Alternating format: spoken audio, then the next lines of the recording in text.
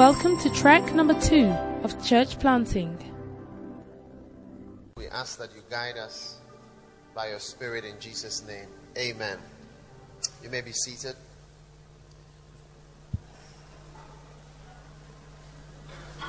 Hallelujah. Hallelujah. All right. Now, this morning, I will be sharing with you, today, I'm going to be sharing with you more things about what we started talking about yesterday. Now,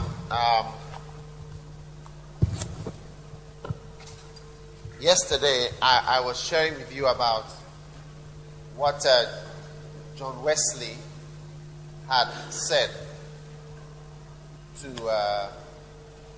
Rejoinder in the vision that he had. And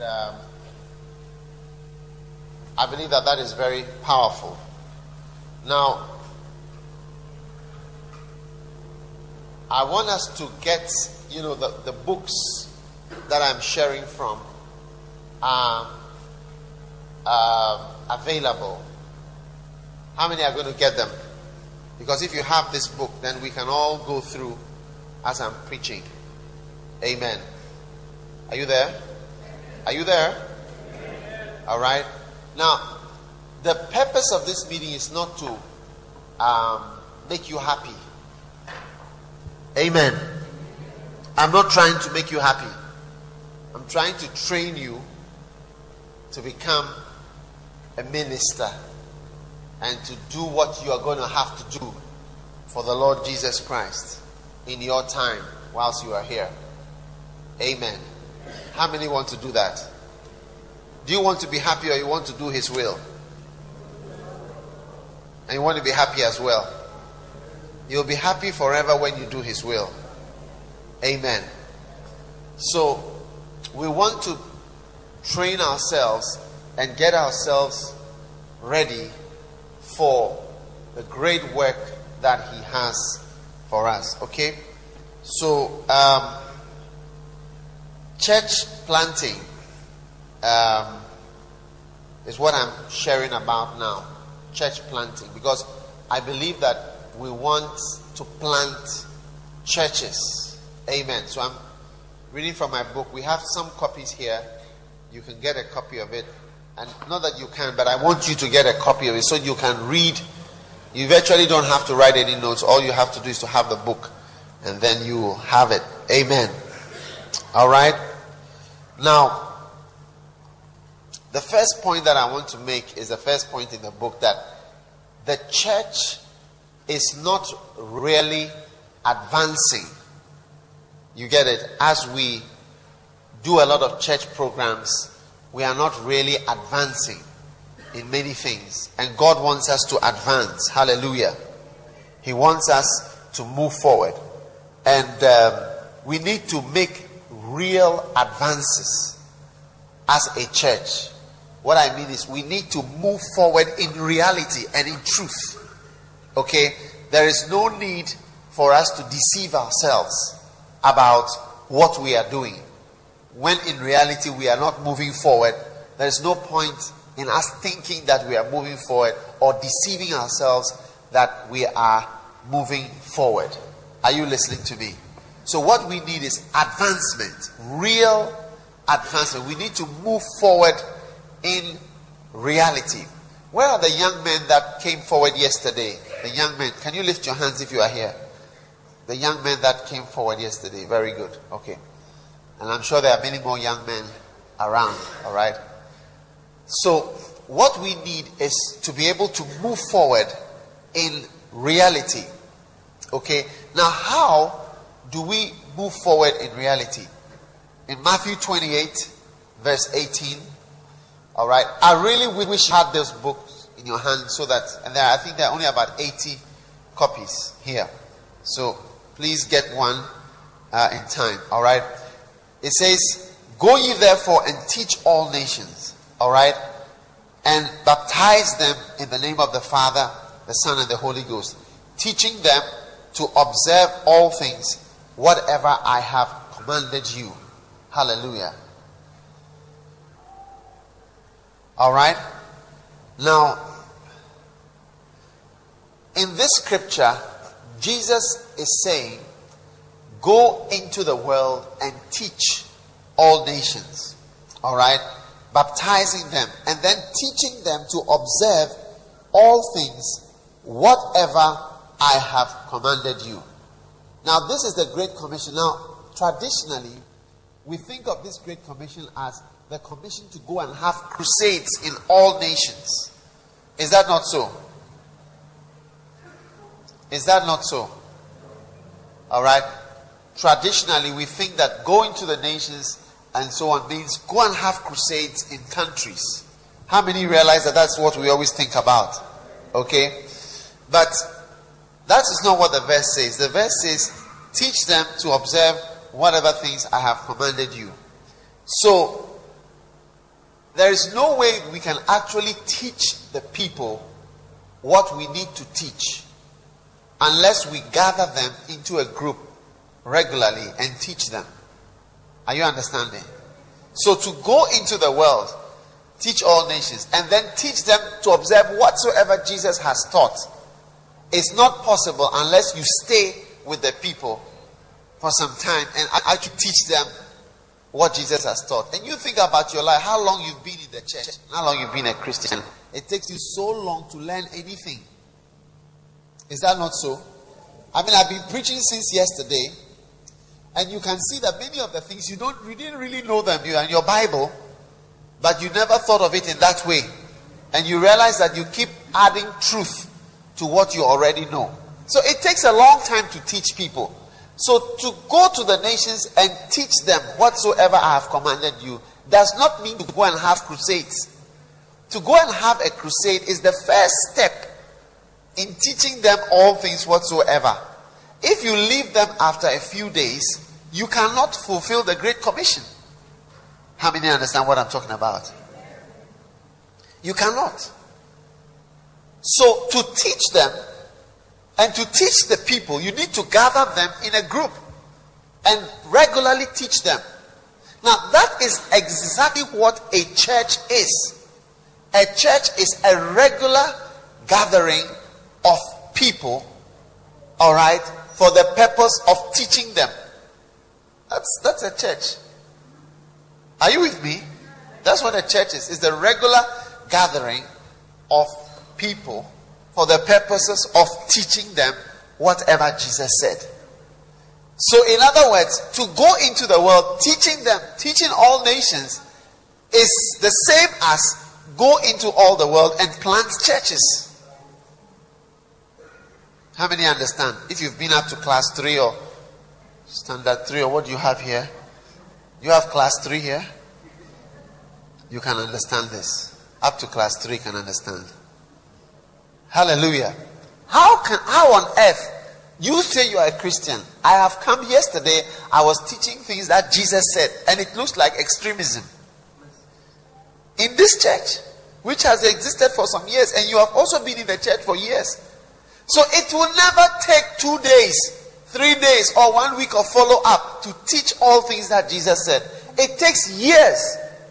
So Jesus was saying, go into the world, all the world, and teach people. Okay? Now this is the way to advance the church. And this is true advancement. We need to actually go to places and have people stay at places for long times. Alright? And teach for a long time, for years.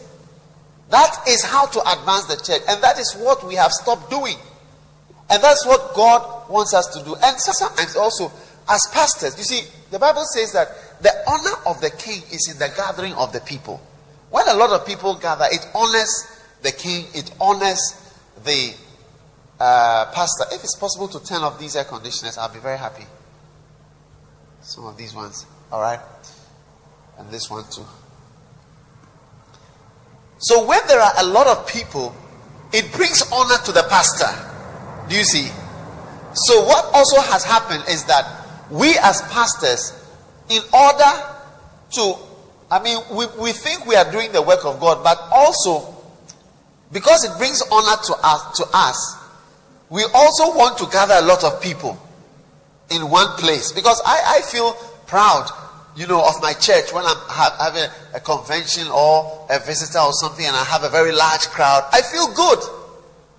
You get it? I feel good. And I feel better when there are more people. The more people that I have, the better I feel. It's normal. So because of that, we tend to want to have one big thing. Do you see? In one place. So that all the honor can come to us. Mercy. Zigzag. So you find out that now begins to counteract the vision that Jesus had of going into all the world. And the need to go into all the world cannot be overemphasized because people are in all the world. They are not in one place.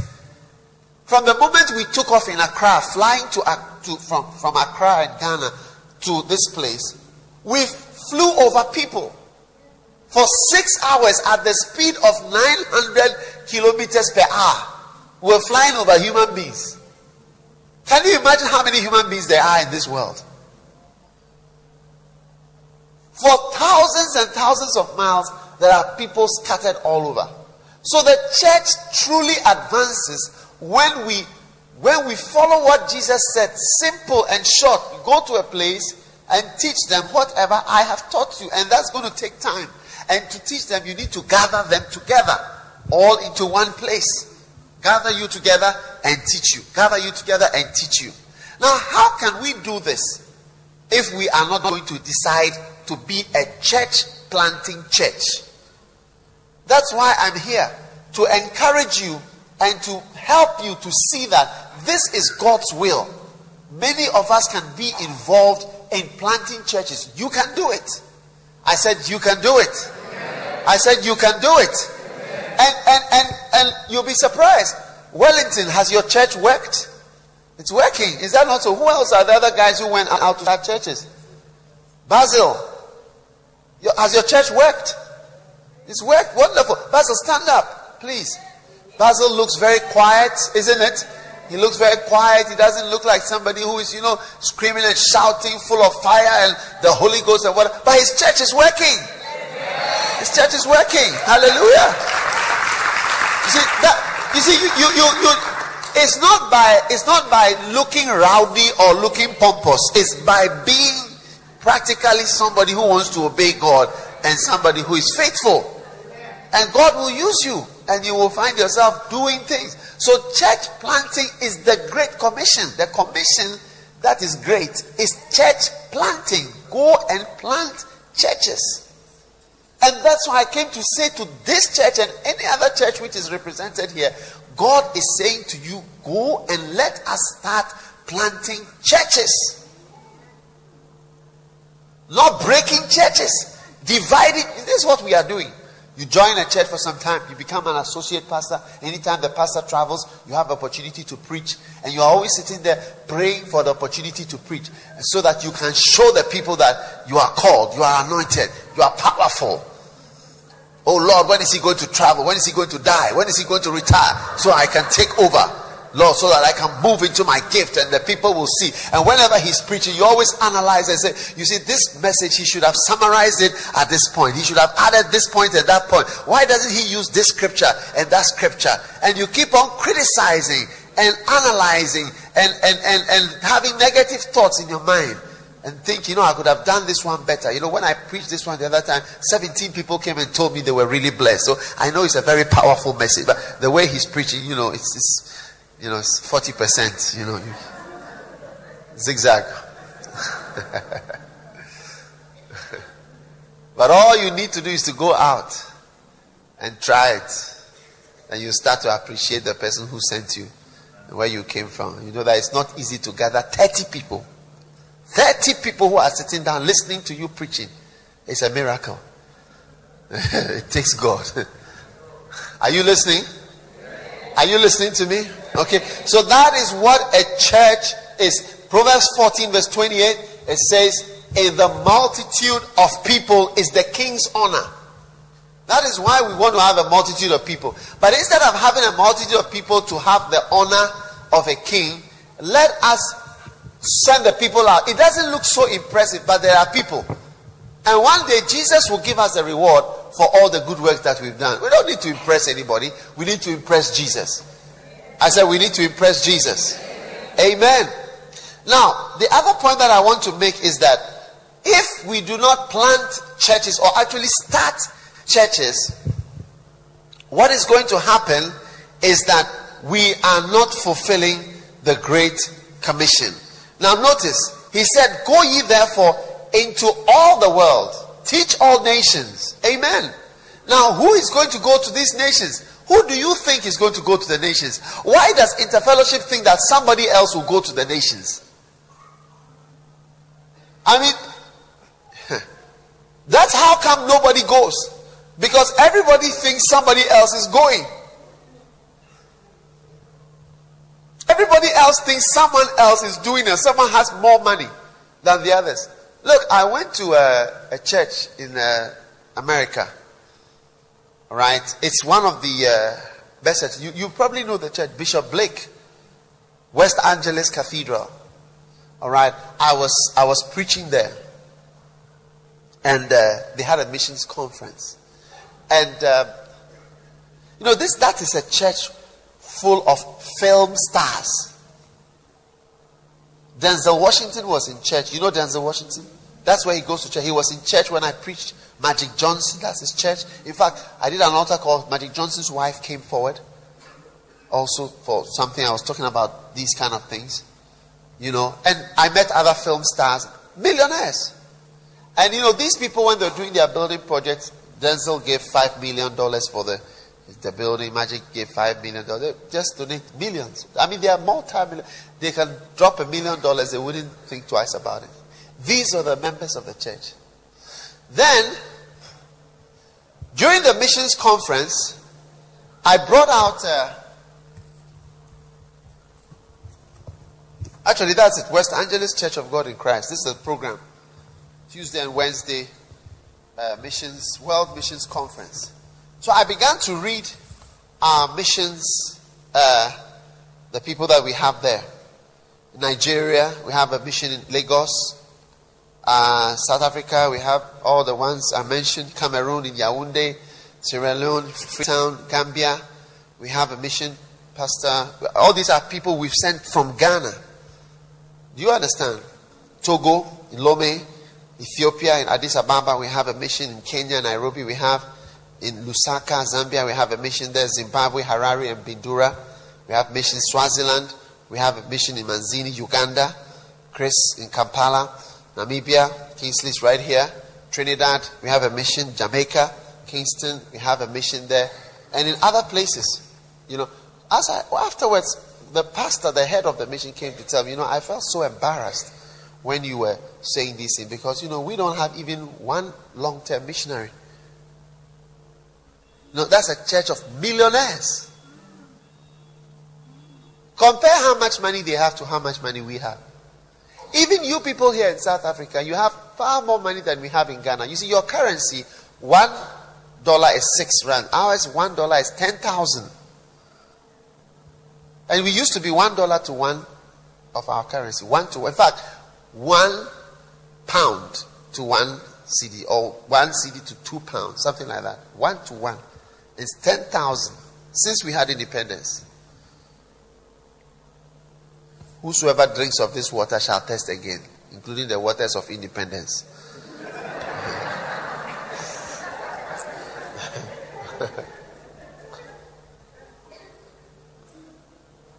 Okay? So our currency, you see, Pastor Gunaratnam, you know him, he came here the other day. He was in our church and then he said, he wants to give a donation to the church. So he said, I'm going to give the church any amount that we raise. We're going to give up to $10,000. He will double it. Whatever offering we get, he will double it up to $10,000. So I said, fine. So he took the offering. He said, you want to take care of it? I said, fine. So he took the offering. He said he wants us to count it immediately and tell him how much it is so that he doubles it. So he took the offering. We took the offering, special offering for whatever and so on. So they counted it and I was sitting there and they came to tell me, I said, how much is it offering? He said, oh, 2 million cedis. So he said, 2 million. So he asked, so what is that in dollars? And I said, oh, 2 million cedis are $300. Yeah. I told you it's 10,000. Even then it was 7,000. You know, we go in the thousands. We don't jump 1 or 2, 6.5 to 7.5. So we move in the hundreds and thousands.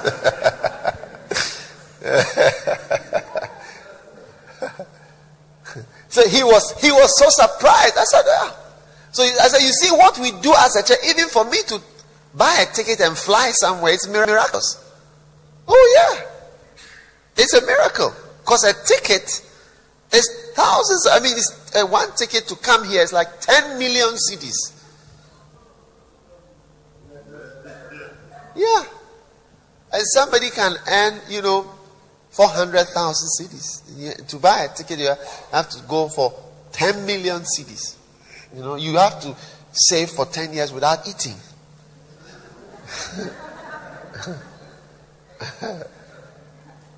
Do you understand? No, I'm just trying to say that sometimes, we have something in our minds that he will do it or they will do it. This one has a lot of money, so he will do that. And these people and everybody thinks somebody is going to do it. And then in the end, nobody does it.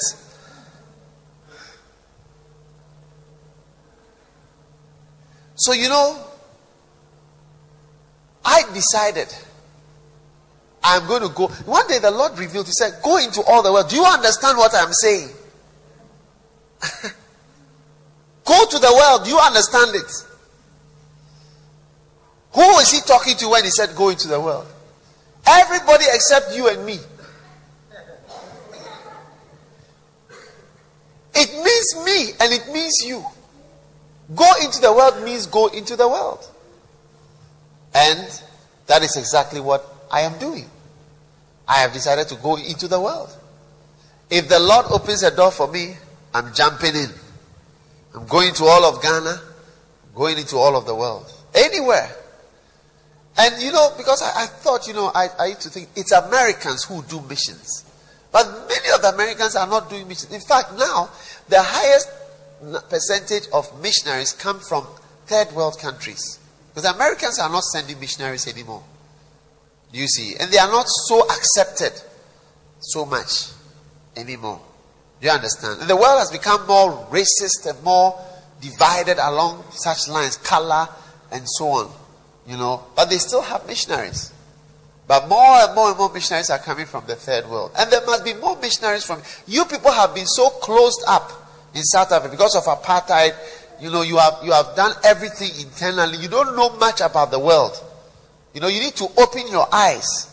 Do you understand what I'm saying? And you need to go out of your country. Also, you need to see and learn. You need to know what you have. Because you are like the richest country in Africa. You are like the richest. Any church here is a church in the richest country is in Africa. In a country which is like the developed world in Africa. Relative to the rest of Africa. You are like the Europe and America of Africa. You sit here. And it's interesting that you will now despise Nigerians and maybe Ghanaians. I don't know whoever comes to you over here.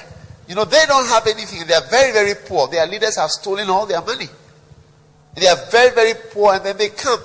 Do you see? And so instead of criticizing, you say, oh, this is a Nigerian guy who is doing this and who is doing that and so on. Instead of criticizing them, ask yourself what you are doing.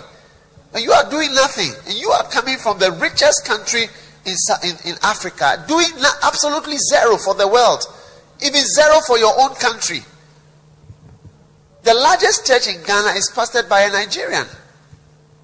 The largest church in Ghana, Charismatic Church, is pastored by a Nigerian. The largest church in Europe by a Nigerian. The largest church in London, in the UK by a Nigerian. Do you see? They have also been forced out of their country. Do you see? But you have been kept in your country by your own prosperity, which you don't know. You don't even know that you have it.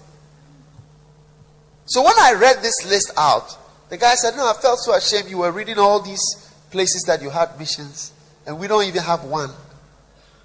What they call missionaries are maybe they will send 2 or 3 people during the long summer holidays to go and help with the church, carpentry, to knock whatever here and there, to help to repair the church or do whatever, and go on 1 or 2 outreaches, and then they come back. That's what they call missions. Do you see?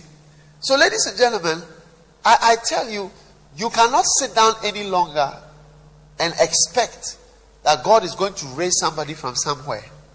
You have to think of yourself as the person.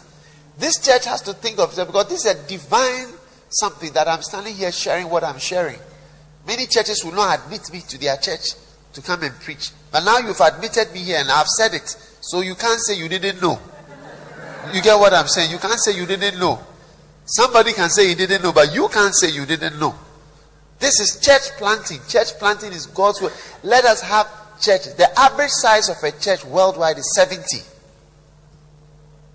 70. That's the worldwide size of a church. If you have a church with 70 people, you've got the average worldwide size of a church. And thank God for your life. If everybody here has a church with 70 people, thank God. If you have 100 people with 70 people in their churches, you have 7,000 people attending church. Yeah. You see, it's not as impressive, but it's more real, more substantial, and it will last longer. Let me tell you, Aimee Semple McPherson, she built this huge cathedral in Los Angeles, 5,000 seater. Even before she died, I think the services were no more full. And I don't know if they were even running. And then after she died, the whole place was abandoned. But the planting of the churches, that's what is living on. I recently, a few weeks ago, I was in Abuja, Nigeria, preaching at a Foursquare Gospel Church, which is the church started by Aimee Semple McPherson. And they have 8,000 branches, churches in Nigeria alone. Foursquare Gospel Church. That's the work of a woman who decides. A woman, you see, that's why I say, women, you are special. Anyway, that's the work of a woman. And that is what has lasted. The one big church has been closed down long ago like a museum. But the church plants, which are spread out, those are the ones that have lasted and are lasting up till today in thousands. And it's now one of the top denominations in the whole world. Pastor Oliver, is it not amazing? The one big church. If Pastor Ray McCauley is not there anymore, that one big church, who can pastor it? Who will have the grace and the anointing and the strength to head a 20,000 or 30,000 congregation? Because there's a grace that is upon his life. Do you understand? Which person will have the whatever to step into those shoes? Are you understanding what I'm saying? Probably there will be somebody, but it's not easy. Do you understand what I'm saying? Yeah, we pray that there should be somebody. So, church planting is really a key to even bearing fruit that lasts. That lasts, because there are many people who can pastor a church with 100 members than people who can pastor a church with 20,000 people or 10,000. So thank God for the thousands, but we need also the planting of church. And some of those churches that we plant will become very big. Some will not be big. Some will not even work. It's not everything that we do that works. Don't be afraid if it doesn't work. Even Jesus knew some of the things wouldn't work. He sent his disciples and said, go.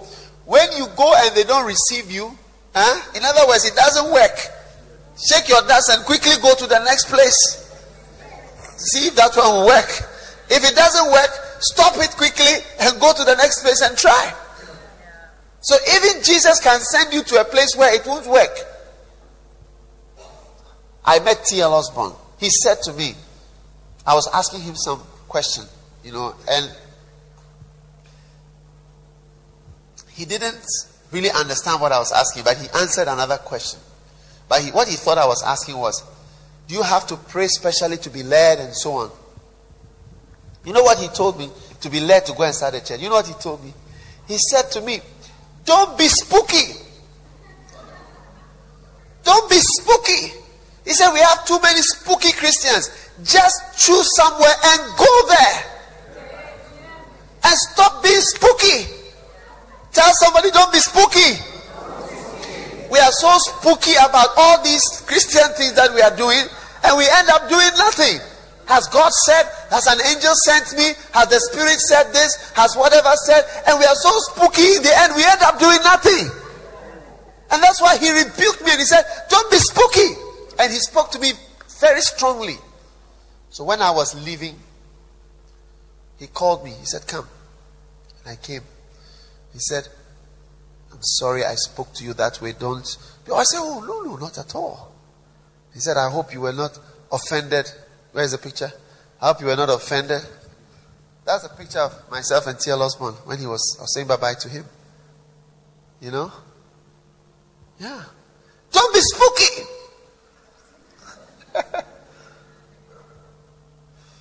We are so spooky. We are sitting here waiting for angels and spirits to appear. Does the Lord want me to go to here, or does he want me to go here? Of course we should pray about it, but hey, when we pray we often don't hear anything. So don't be spooky, just go somewhere.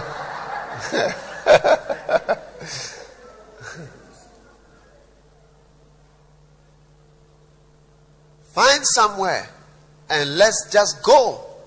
Okay? Are you there? In the Durban area alone, I want us to have at least 25 churches. In this Durban area alone. Amen. What do you think? Can it be done? And then I want us to believe God to have at least 100 churches in South Africa. What do you think? What do you think? Is it a good idea? Don't be spooky. Has an angel revealed it? Did Jesus appear in the night? No, he didn't appear in the night. No angel appeared. T.L. Osborne said, don't be spooky. Just choose somewhere and just go. He said, just go and do something. We keep on being so spooky, in the end, we do nothing for God. So God wants us, are you listening? To become people who are going to do practical things, church planting. We go to places and we plant churches. Amen. All right? So planting churches, above all, we must believe God to plant churches in virgin territories. All right? But you shall receive power after the Holy Ghost is come unto you, and you shall be witnesses unto me both into Jerusalem, Judea, Samaria, and unto the nearest, most convenient and prosperous cities of the world. Is that what the Bible says? Unto you shall be witnesses to me to the nearest, most convenient and most prosperous cities of the world. No, to the uttermost parts of the world. Uttermost parts of the world. But we have to start here and we have to go as far as we can go. And Pastor Oliver, can I say to you in front of everybody, don't think that God has sent somebody else to the whole world. God has also sent you to the whole world. So you have to also fulfill that calling. God has sent all of us to the whole world. All of us are called to the whole world. It's only that sometimes we don't even start going to the next place, which is Judea. That is why even the whole world idea never comes up. But God has sent all of us to the whole world. He has not just sent one person. He said, go ye into all the world. If you don't accept that scripture, then don't talk about promises about prayer, where he said, whatsoever you ask in my name, I'll give, because it's all in the same thing. He was talking to his disciple. So don't use it. If you don't want to use this one, don't use that one. They are all from the same mouth of our same Savior. Hallelujah. All right. So let this mind be in you. Amen. Know that God is monitoring your works. Know that church planting is the way to go forward. Know that you are expected to accomplish great works whilst on this earth. Ephesians chapter 2 verse 10, it says, for by grace you are saved. Amen. And that not of yourselves. All right, not of works, lest any man should boast. For we are his workmanship, created in Christ Jesus unto good works, Good works. And I shared with you yesterday, the greatest work we can do to help anybody is to preach, is to teach, and to heal. Amen. Are you there? So God wants us to preach. He wants us to teach. He wants us to heal. Now finally, today I just want to show you two different types of churches before we get into the next thing about actually, what to do. Amen. How to actually do it. All right.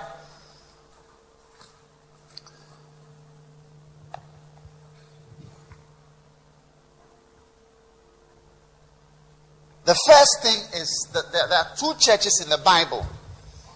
And I want you to see them. One of those churches was a church planting church, and the other was not. Okay? Are you there? All right? One was a church planting church, and the other was not. Okay? So the Jerusalem church. I'm talking about this chapter is called Church Planting and the Jerusalem Church.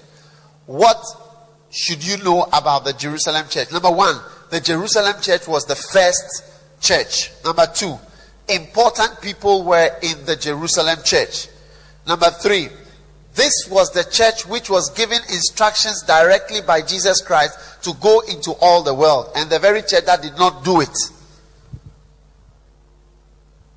The next one, they were very prosperous and flourishing church. The next point is that there was growth in that church. So the fact that your church is growing does not mean that God is with you per se. The next one, there was unity in the church. The next one, God gave them victory over every problem. Hallelujah. The next one, the power of God was manifested. Anybody who lied to the pastor would die. Is that not so? The people who lied to Peter died. Is that not so? Is it not a great church? Okay. They cared for the poor. All right. But number 10, they did not obey the instruction of planting churches until catastrophe struck. They had all these to their credit, except one thing, that they did not obey the instruction to go out until there was a great persecution. The Bible says at that time there was a great persecution against the church, and they were all scattered abroad through the regions of Samaria. So they did not go out preaching until there was trouble. Do you want trouble to make you preach? Do you want something bad to make you preach? Let us believe the word of God today. As a church, this church must spend money going out there. Let's spend money sponsoring people to be trained, to be released, to become ministers. Let's support them. Let's help. Let's train. Let's teach. Let's do what we have to do. Hallelujah. Amen. All right. And then they stoned one of their up and coming pastors, and he died. All right. And that woke them up. In my book, I gave an experience that happened to me that made me also sit up when 3 of my pastors died. All right. Now, the Antioch church, the church in Antioch, there's also some things you need to know about that church in Antioch. Just like you say, there's a church in Durban, there's a church in Pretoria, there's a church whatever. The next one is, you have to know, is that the church in Antioch became the most important church. The church in Antioch. The next one is that the Antioch church the church where believers were first called Christians. The first revival took place in Antioch. And because of this revival, Barnabas was sent to help from Jerusalem. All right?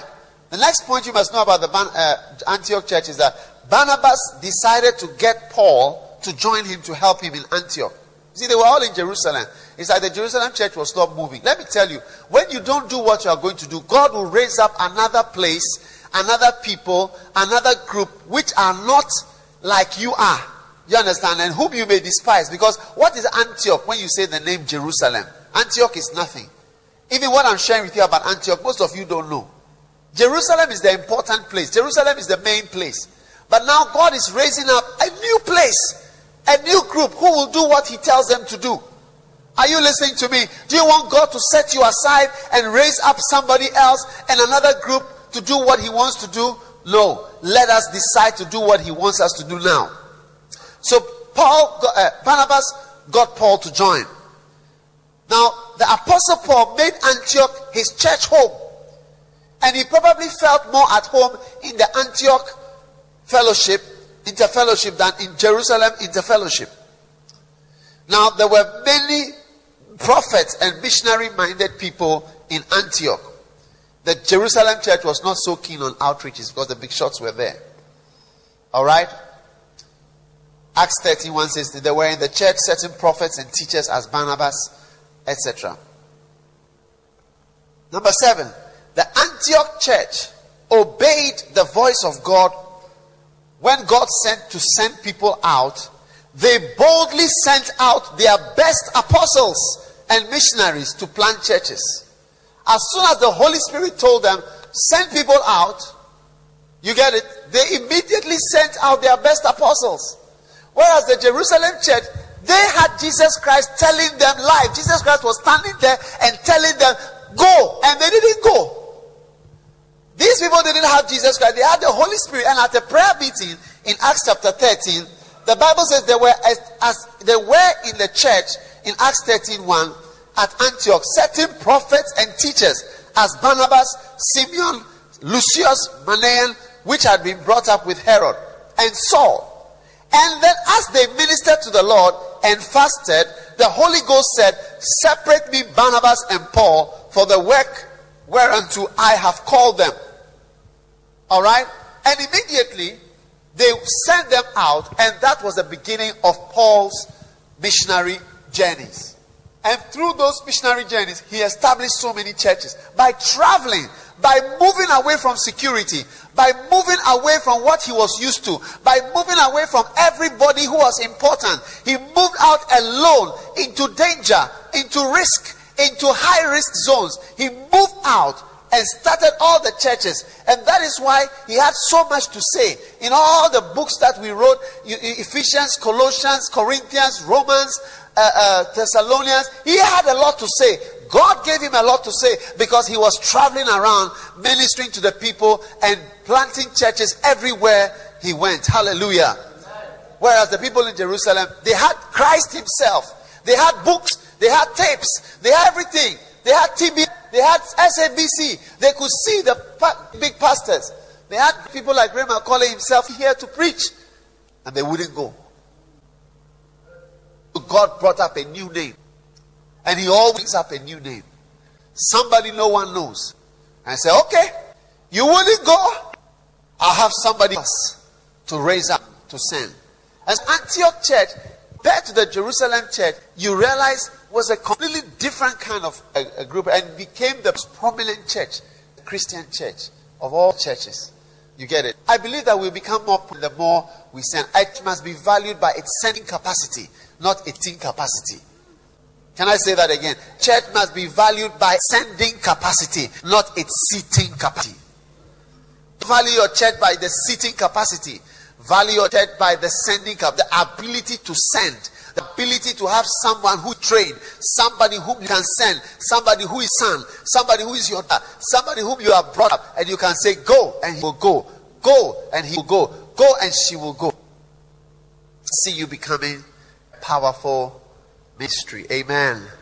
How many want to do that? Are you going to do it? Wonderful. Amen.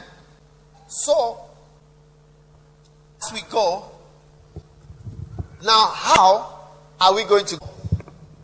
The great key is, I'm going to be sure now, I'm changing what I'm talking about. I've given you enough background for these things. Now I want to share with you about lay ministry. Alright? The lay people ministry or tent ministry. There are two different things. Now, for us to go on, you listening to me, for us to proceed, we need to use a ministry or the tent ministry. Cannot use full-time people to add very much. Full-time people can be used but to a point. Are you listening to me? Listen, the income of the church is up to a point. We can only spend so much on salaries. Beyond a certain point, the church cannot pay for it. Are you listening to what I'm saying? For us to advance, especially into Jerusalem, to Judea. So, like for instance, just in, what do you call it? In this area. Where are we? Durban. Yeah, Durban.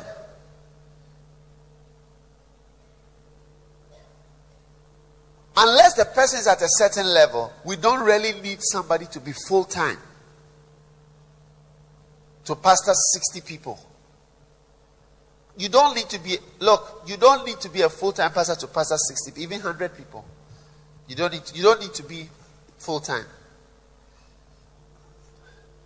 You can have a job elsewhere and help by contributing money every day to your church. What do you think? Huh? Is it a good idea? Or am I spoiling some people's jobs?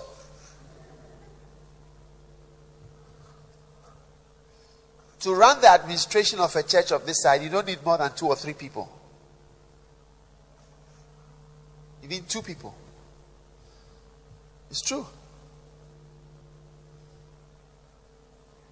You see, if you don't, the greatest missionary was who? I think they can't hear me. Give me some volume. Hello? Hello at the back there? Are you giving me volume? Very good. Who was the greatest missionary? Too much. I'll give you a book after church, I promise. Who was the greatest missionary? And what was the greatest key to Paul's successful ministry? Tent ministry. He was not a paid person. Paid by who? Paid by who? When missionaries came from Switzerland to Ghana in 18 whatever or 17 whatever, who paid them? And how were they paid? And with which currency? We didn't even have a currency. Huh? They did what? Yes, Paul made a living making tents. The missionaries who came to Ghana, they didn't come expecting money transfers from Switzerland to Ghana. There were no banks. They were asked to come and farm and make a living and use their support to start the churches, to do something. I am so grateful that somebody came to Ghana.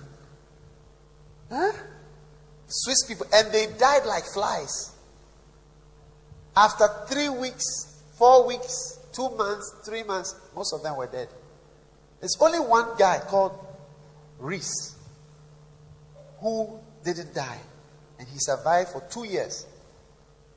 And he was able to start the church after some time. That became the Presbyterian Church in Ghana. And through that, Ghana is now a Christian, and I am a Christian. Otherwise, I would be a Muslim. Definitely. Definitely. I'm so grateful. So, I'm sure you're also grateful. Huh? Yeah. So, for us to advance, we have to know how to do the work of God without being paid for it. That's why it irritates me when you have to have musicians you have to pay. Everything we have to pay you. It's not a good culture to have everybody paid in a church. Where is the love for God? Where is the sacrificial work? Where are the things that we do from our hearts without, asking for something for it? If God were to ask you to pay for his things that he's giving you, what will happen to you now? Huh? So, ladies and gentlemen, it's very, very important for you to understand that we can actually do the work of God without being paid. Now, I have several people that I pay. Who are the people that I pay? Now, the people that we pay are people that we send to places where they cannot get jobs. And they need to be supported. Or people whose ministries have developed to the point where they need to be full-time to attend to the ministry. Like myself, I need to be full-time because if I was working at the hospital, now they will be looking for me. And I'm here in Durban. Do you see? Now if I have patients and I'm supposed to be doing a ward round this morning, or I'm supposed to be operating, or somebody will be dying, I'll kill so many people by the time I finish what I'm doing. Do you see? So I cannot maintain that job. I worked at the Korle Bu Hospital and I was transferred to the pathology department. That's my department. Right? But I can't keep that job. So I went on leave without pay. I think they've sacked me by now. Do you see? Are you understanding what I'm saying? So we need to accept in our hearts the reality of lay or tent ministry. Working without being paid for God. And at the same time, doing some other work. Amen. Like some other job. Like making tents, business. If you are a businessman, if you are a businessman, if you are a good businessman, that is sometimes the best or a very good one. Because you don't have to go to work at 9 o'clock or 8 o'clock. You don't have to work on Sundays. You don't have to work on Wednesday evenings when you are having a weekday service. You don't have to work on Friday evening. You can always say, I'm going off on Friday evenings and on Saturday I'll do what I need to do, or I'll come and do it in the middle of the night. Or if you are a student, it's also a very good thing because you can also adjust the times that you study, the times that you learn. So when you are a student, you can also be a good tent minister. I was a very good tent minister as a student. Are you listening to me?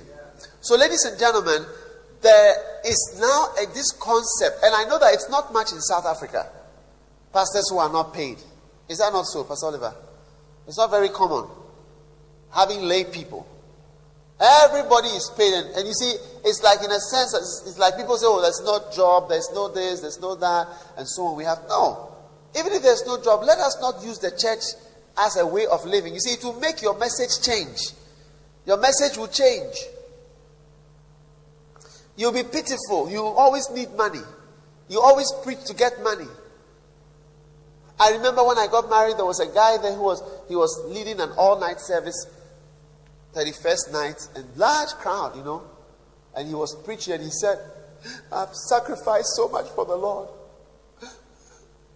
And he said, even as I'm standing here tonight, I don't even know how I'll go home. I don't have any money in my pocket. But God knows. Then he started crying in front of everybody. The whole place was so quiet. Everybody was so sad. The poor pastor doesn't have any money. Don't you think that people will give him money after church? Everybody would like to give him something. You see, so your message will change. You get it? When you want rich people to be here, you want money in the church, you need money, and so on. But when you don't depend on the church for that, especially to have a church up to 100, my brother, I am telling you something today. Believe God with me. God will give you gainful employment so that you can do that work and pastor the people. And when we have that concept, we can send many people. We can have 20 churches in Durban, 25 churches. We will not feel it at all. We will not feel any financial burden. Do you think I have a financial burden if I have 100 churches in Accra? I don't have any financial burden. I don't feel any pressure. Because I don't pay them. God pays them. I don't have to pay 100 pastors coming with their pay slip every, have to pay all of that. Man, I'll go crazy. They'll become like miners in the mines, coming for their pay, their wages. And they will be dissatisfied. They will be angry with the church. They will be angry with the senior pastor. And they'll say, look at your car. If you were to sell your car, we can buy 10 other cars for the junior pastors. They will be angry with the pastor and say, look at your house. Look at how much we get and how much you get. One day, one pastor went in. They saw the salary slip of the senior pastor. And he said, what? He brought it. Look at how much he's paid. 1 million cedis. And you know how much I'm paid? He was so angry with the pastor. And in the end, he left the church. Not our church, but some other church. That's why some of these things are secret. Secret. Doesn't concern anybody. You don't need nosy pokers coming to find out everything. Do we know everything about you? Do you know? I know how much you are paid. Why do you want to know how much I'm paid?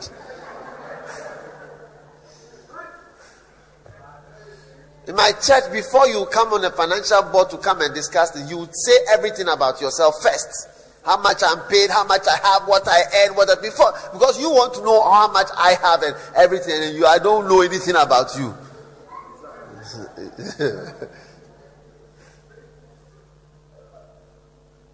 Are you there? And you don't have to have poor people on your financial board. The poor people are frustrated. They always be looking at you with 3 eyes. And you shouldn't let poor people count money. Somebody who doesn't have a job is counting the church offering. Do you understand? Somebody who doesn't have a job is counting a church offering. Somebody who doesn't have a job or a very bad job, and the person is counting the offering, going to the bank and so on. It's a very dangerous thing. The Bible says, thou shalt not tempt the Lord thy God.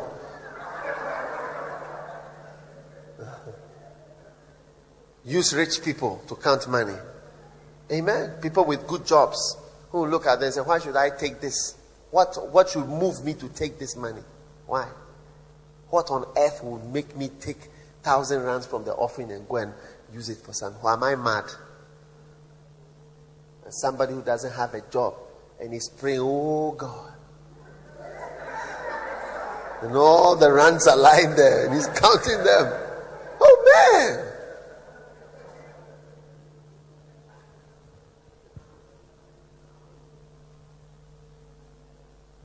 Are you there? All right. So, because you see, after I've said all that I've said, and now you are really fired up and you are really going to go, the thing that will tie you down is money. I say, we don't have enough money to pay 100 new people now. I know, before we even start. That's why I'm starting from here. And I'm telling you about the 10. And I want to establish it in your minds and your hearts. Decide to be a lay unpaid pastor. And all the people in the church whom we pay small, we have to stop all those things. Small tips. Some churches are church of tips. Everybody is tipped something small for something small that he does in the church. Take this 100 rands for transport. Take this 50 rands for food. Take this 20 rands for this. Take this. All those tips must stop. They are spoiling the church. Choirist, I went to a church. The choir is paid. Hey. Then the guy said, no, it's not the whole choir. Just about 8 or 10 of the choristers we pay, then we give them whatever, and then the instrumentalists we pay, and then this we pay, and then that we pay. And no wonder the church cannot be completed. And everybody is disgruntled and discontent in the church, because when you pay so many people, you can't pay them well. The fewer the merrier. I said the fewer the merrier. The fewer people we pay, the more we can pay ourselves.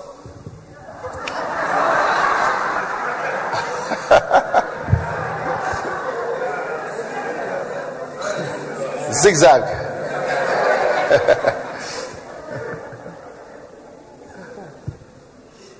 It's true. And also, you need more multifaceted people to work. You need people who can do many things at the same time. You have somebody to answer the telephone, so you are a telephonist. Somebody to type a letter. Somebody to open the door. Somebody to clean. Somebody to clean the toilets. Somebody to stand as a security guard. One day I went to my office, I called my staff, I said, I'm sucking the cleaner. There's nobody going to clean. I made them bring a toilet brush. Come. And I took all of them. Let's go to the toilet. And I opened the toilet and I scrubbed the toilet. I said, bring this. I scrubbed the toilet. I said, do you see? Can you do? Is it easy? I said, very easy. All of us can scrub toilet. I'm scrubbing for you to see. Scrub. Finished.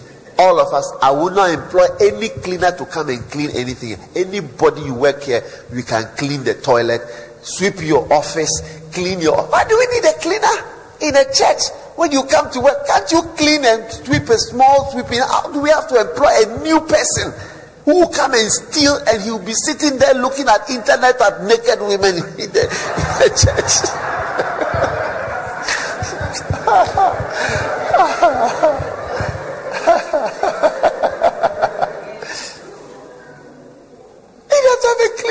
Somebody to be a security man. You can have something that when the door opens, make it on, then you know that somebody is there. How do you need a security man and a cleaner and a typist? The same person who types can answer the phone. The same person who answers the phone can be the security man. The person who's security man can also be the cleaner. Everybody, only one person. If you go to Germany, you see a big building, big stories, 1, 2, 3, 4. Only 2 people work there. Yeah, you see, only 2 people are working there. You come and you have so many people. That is why we can't do the things. So when it's time for us to pay somebody to be in a rural place, because that place there's nothing there, there is no job, we have to actually support. That money is being shared to the telephonist, the typist, the security man, the cleaner, the this, the that. All those people are taking the real ministry money, which one person can do. Are you listening to me? Yeah. So tent ministry, getting to the place where we now understand that we can actually do a lot for the Lord without being paid, is the key to now being released. You've got a job here, keep your job. What I'm preaching to you is not to make you leave your job. Amen. So I want you to know 7 things you must know about the tent ministry. 7 things you must know about the tent ministry. Okay? Please, are you going to get this book after church? Make sure you just get a copy quickly so that we are all just going through. Alright? 7 things you must know about the tent ministry. And read it. Very easy to read. Alright?